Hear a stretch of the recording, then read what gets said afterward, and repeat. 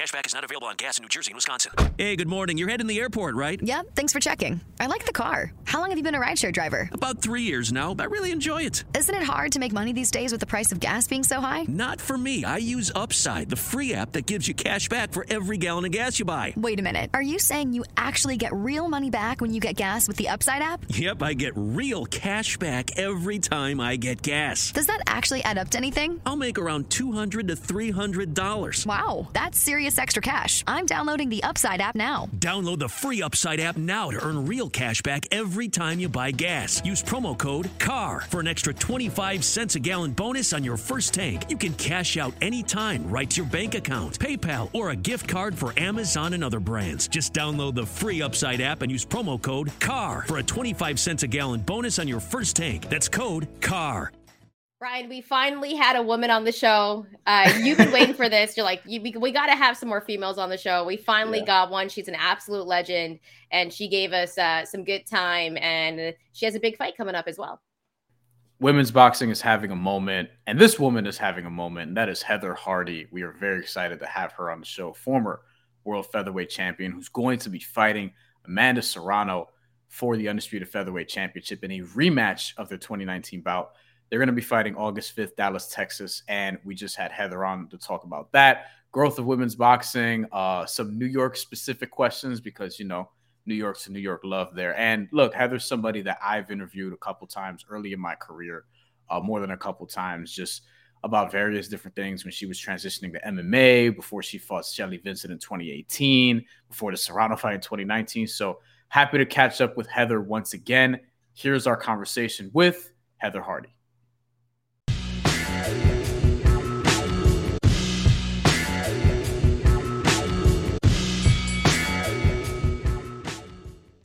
Welcome back to The Mandatory. We got a very special guest rocking with us today. She's the former WBO featherweight world champion, also known as the Heat, always repping Brooklyn, one of the legends in women's boxing. We got the one and only Heather Hardy. Heather, thanks so much for joining us on the show today. Thanks so much for having me. So obviously you got a big fight coming up against Amanda Serrano this summer. How has training been already? And are you already in the process of that whole entire training camp? Oh, yeah. I mean, this fight is at 126. So we're using May to just lose weight. 126 is like little kid weight. So we're going to use May for just like, entering fight camp. You certainly don't want to burn out by overtraining. So we're doing this as a very casual kind of weight loss, cut some pounds to kick off true camp June 1st. Heather, what was sort of the process of putting this together? Because Amanda Serrano, you know, she beat Erica Cruz and she was supposed to have the rematch with Katie Taylor and then pulled out due to injury and whatnot. What was sort of the process of getting this fight? How did it get put on the table for you? And you obviously jumped at the opportunity for a rematch. So how did this all come together? Yeah, it's quite interesting. I did 2 local shows, some small shows. I bounced back at 135 and 132 just to kind of get back in the rankings and trying to show people I'm still here. I changed my team. I spent all year last year with Hector Roca every day, just fixing technique, changing my boxing. As everyone knows, Roca passed away in January. And one of the things he said to me the day before he died, it was January 2nd, day after New Year's. He said, everybody thinks you're past your prime, baby, but I don't think you hit it yet. This is your year.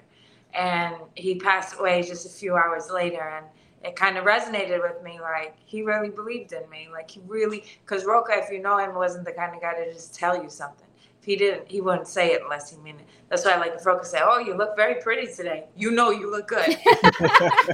And when he had said that, I kind of went into my fight in February, though it was kind of on a small venue, thinking like, all right, well, we're going to do this show for Roca, and then I'm going to try for the world title. So I contacted a friend in writing, and Tom Trabasi used to write for Ring Magazine and Boxing Scene. I contacted him and I asked him to put it out there to that, you know, like this is the final chapter and I want to crack at a world title. And I think that my resume speaks for itself. So it was kind of like 126, 130, 135, wherever I can get some bread, who wants me? And Amanda hit me up right away. She said, you know what?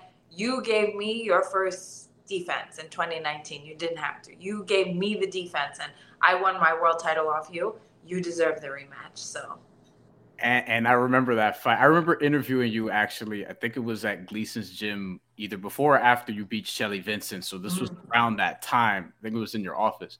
And I remember the Amanda Serrano fight and that coming together. And I think some people may have been surprised just because, like, you know, that's your choice for your first title defense of all people. Just what was the toughest part about fighting Amanda, you know, at that point? And are there things that you could take from that experience that, you know, maybe you could try to exploit in this rematch? Yeah, you know, a lot of people didn't think that I should take the rematch, but I'm from Brooklyn. I'm a fighter. I'm not a boxer. I'm a fighter. And if you call me out, we fight, and you know, and my pride was too big for my brain. And I think the hardest part of fighting her was half of my team wouldn't train me because they said you're not going to win. So I kind of went in there with only half a team behind me because the other half was kind of like, you're not going to beat her. I'm not going to let you bring me down. And there was a lot of negativity in the camp. You know, I don't punch as good as her. I don't move as good as her. And that was really the hardest part. And that was really what kind of drove me this year, training with Hector for the year and changing my coaches and changing my team and changing everything. That was kind of my motivation. Like, I got a whole team of people behind me who ain't in this for the money, ain't in this for the round of applause, ain't in this for the social media following. These guys want me to win so bad. So it feels real good to have a team behind me who wants me to win as bad as I do. Heather, how much of like a learning experience was that for you to make sure, obviously sometimes in boxing, like it can totally be mental, right? And that experience, how much did you learn from that experience, knowing that I got to have the right people in my camp, I got to have people that believe in me? And how much do you think that will have an impact leading into this fight against Amanda? Sure. I think that it took me 3 years to learn that, right? Like, I fought her in 2019 and here we are 2023, I think. But it was like, after the fight, it took me a real long time to look back and go, you know what? Mental health is so as important as your physical health. Like, the part of my team who stood behind me walked into the locker room saying, you're in the best shape of your life. You're boxing better than I ever saw. You're stronger than I ever saw. But it was the mental health aspect, that part that really wasn't there. And I didn't realize it because 2019, I lost my title. I had lost an MMA fight just a couple weeks before. And I kind of was just like, you know what, maybe this ain't for me anymore. Maybe I passed my time. Maybe it's time to hang it up. And it was a lot of this, right? Like, learning, what do I need to do to win that title back? And, you know, as far as I can see, I've done everything I need to. What's the relationship like between you and Amanda Serrano these days, if there is one? Yeah, she mad cool. Like, it was her and I who like negotiated this fight. You know, she was the one who read the article and reached out to me and was like, sis, if you want it, it's yours. Like, you gave me my shot. If you really want it, it's yours. And I was like, hell yeah. Yes, I want it. You know, like, yes, I want it. So she's like, cool. And it was her and I going back and forth, like, okay, this is how much money, this is when it's going to be, chill out, don't post, don't do this, don't do that. Yeah. And right up until contract signed, and it was her and I negotiating. So. Which is also why we waited to do this interview, because I reached out to you before, and you're like, oh, hold on, there's some news coming. Yeah. It took a couple weeks, but, and you know, MVP is very, like, you know, almost it's like a verbal NDA, like, no talking about this because media comes on our rollout. So I remember I was talking to Chantel. I was like, what do you think this could be? I'm like, she's got something coming, man. She's got something coming in. I thought it was going to be like merch or some shit. And it's like, we're fighting Amanda Serrano, bro. And at this point in your career, obviously, Heather, you know, you've been through so much throughout your whole entire career, and the platform now that women's boxing is on, the fact that you're fighting Amanda Serrano, like, what do you think that means for women's boxing? And what's your thoughts on how women's boxing has just grown within the last year or so? That's a really good question. And it's significant where people might not realize it. But me and Amanda were boxing in the era where we were making $50 a round, you know, sitting at BB King's on Lou DiBella shows when you'd have guys like Steven Espinoza telling us, oh, you girls are great, but I'll never put females on Showtime. You know, we lived through that generation of, you know, there was no ceiling, there was no top, there was no answer for what we could do or where we could be. You know, now these girls have the Katie Taylor and Amanda Serrano fight at the Garden to look and say, I can be a main event. We had nothing. We were just hoping, working, praying for any kind of breakthrough. So for us to be the girls who crawled so girls can walk, so other girls can run, to see it through, I mean, I'm so grateful. I have goosebumps when I think of the girls who came before me, like Alicia Ashley, Belinda Lara-Quente, Melissa Hernandez. Those were girls who crawled, who fought for free in front of, you know, who traveled around and, you know, in places where the main event was they were making like $100 to travel and fight out of the love and passion for the sport. Those girls aged out and quit and never got to run. I get to run. I wanted to also ask more on just the women's boxing front and it being so different now, and you sort of walking so that they can run, and you being able to run as well. In talking about this being your final chapter, are there, like, other than winning this fight, but are there a list of things that you still want to accomplish before it's actually over? Is it just winning one more world title, or is it more than that? Well, my mom taught me when I was young, you take one step at a time. You don't got to plan out every step of the way. You know, right now, I got a big step ahead of me. I hear make big plans after Amanda wins. Damn the woman now, and I got her in front of me. So, but now that's where I'm at. That stage of my career where we're just gonna take it one step at a time. And obviously, like, being older, and, you know, I mentioned training before, but what's the difference about training when you first started professionally fighting to now, you know, being 40 years old? Obviously, your body's a little bit different. So are you doing anything differently within training? Yeah, like, we're going to take this month to start letting the weight come down. Like, I remember when I first started boxing, I used to be able to go for a run, skip dinner, and wake up 8 pounds lighter. And that shit stops after a while. You know, you got to work twice as hard. I got to go to church to get down under 130. So I have to, you know, one thing, the plus side, though, you keep on talking about you're 40. One plus side to being 40 is I know myself, I know my mind, and I know my body. So there ain't no experiments. Yeah, I know what I got to do. And Heather, you also started late. Correct me if I'm wrong, right? You debuted you were, I think, in your late 20s, you had told me before, or something along those lines. So, I mean, there's something to be said for, hey, like, I could actually reach my prime a little bit later, so to speak, because I got a late start in this. For sure. Right? I was learning on the job. You know, I started boxing at 28. I won every title you can win as an amateur, turned pro at 30. And my pro career has really been like a learning curve. I get better every fight. I learn more. I make mistakes. I'm growing from them. You know, you can't ask for more. So as long as my body, 40 or not, physically capable, I'm gonna put hands on people. Yeah, and also the experience factor as well when you add into it, like everything that you kind of been through within your career, within your life, like going into a big fight like this. Obviously, there's gonna be stories being done on you, big segments before the fight to let other people that haven't followed your career kind of know a little bit more about you. But how much do you think experience leading into this fight will be a big factor? Well, I think it is a big, but let's not forget Amanda has experience too. She won, she turned pro before I even became an amateur. You know, she got a lot more skin in the game than me, even though she's younger. So I'm not trying to use my experience like it's going to be my upper hand in this. She got experience too. She got everything, you know, like people like, how you going to beat Amanda? Fuck if I know. I'm going to go in there and fight though. What originally led you into boxing, Heather? Like, what is it that made you turn and be like, hey, like, I should try this, even though it's not something I grew up doing necessarily? Well, when I was 28, I was going through a divorce, and me and my sister were both living with our kids, no child support. I was working like 6 jobs, 7 jobs just to support all 4 of us. And she surprised me one day with a gift certificate. They opened up like a little karate school in my neighborhood.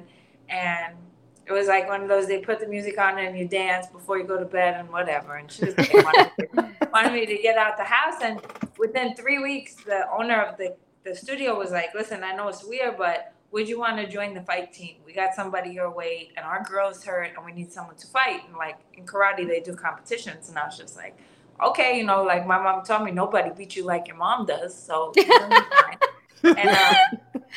And I trained for 3 weeks, cardio kickboxing. I went in there, I beat the shit out of this girl, and I was like, wow, I'm good at this. And I just thought to myself, working all those jobs, living in Garrison Beach, hustling for my sister, like, maybe I could use this to be the thing to get me out of here.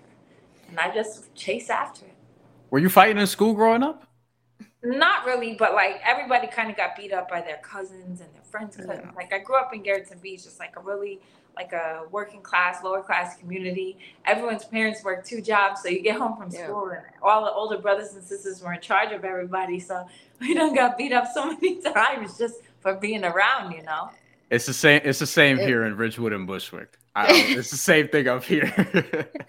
It's kind of interesting because you mentioned you had like 6 or 7 jobs, right? What was one of the worst jobs that you hated during that time? And during the time you were doing it, were you ever thinking like, yo, I can't wait till I make it in boxing so I don't got to do this shit? Like, did you have that moment while you were working? Hell yeah. I used to come and train at the gym. I would get up at like 4:30 in the morning, leave Garrison Beach, come to the gym, train, so that by 7 o'clock I could shower and be on my way. And I used to deliver books to public schools in the Bronx, like test prep books, and try to sell them the test prep books. But I would have to go to like 10 different public schools, and I didn't drive. So I would have like 4 bags of textbooks and like walk into the train, sore from training, like, oh, I hate my life. Probably the worst job I have, but they pay good, so I had to keep it. That's hilarious. It's funny because like it's like I've had jobs that I've hated before, and I always used to think like I can't wait till I'm done doing this so I could actually do what I want to do. With that being said, like if there's any advice that you could possibly give to a young girl that wants to get into boxing, what would you kind of tell them? Stay in school and be smart.